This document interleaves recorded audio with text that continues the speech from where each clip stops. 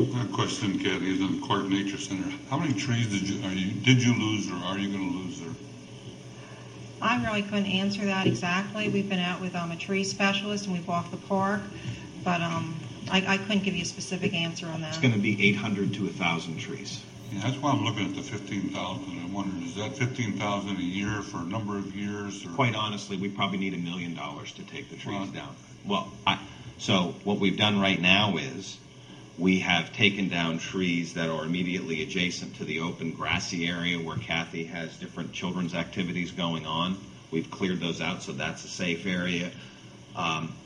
This by no means is adequate to do much of anything other than to pick out other immediately adjacent areas where people may be gathering to keep them safe.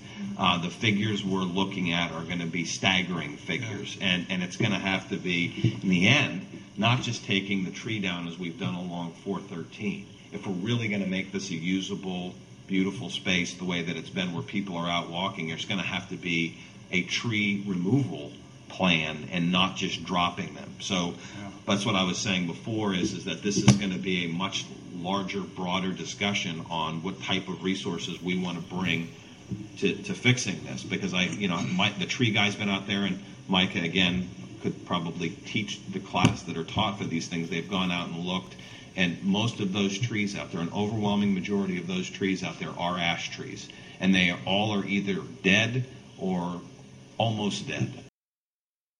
Can you talk about a little bit here, since Kathy was up here when the question was asked, about the ash trees at Clark Nature Center a little bit as well?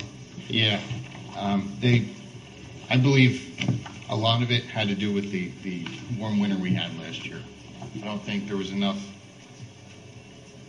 cold weather to cause the dieback that it can.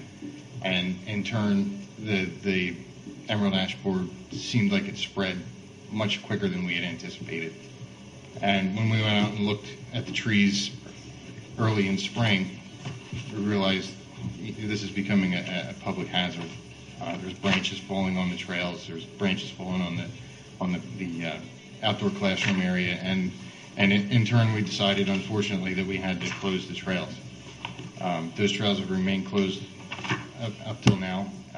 The funding that we have in there, like Kurt had mentioned before, is more for preventative. Any sensitive areas, we're going to treat any trees in that area. It doesn't involve hauling trees away, grinding stumps, or any of that stuff. It's just strictly to maintain the safety of the open area, and that's in that park.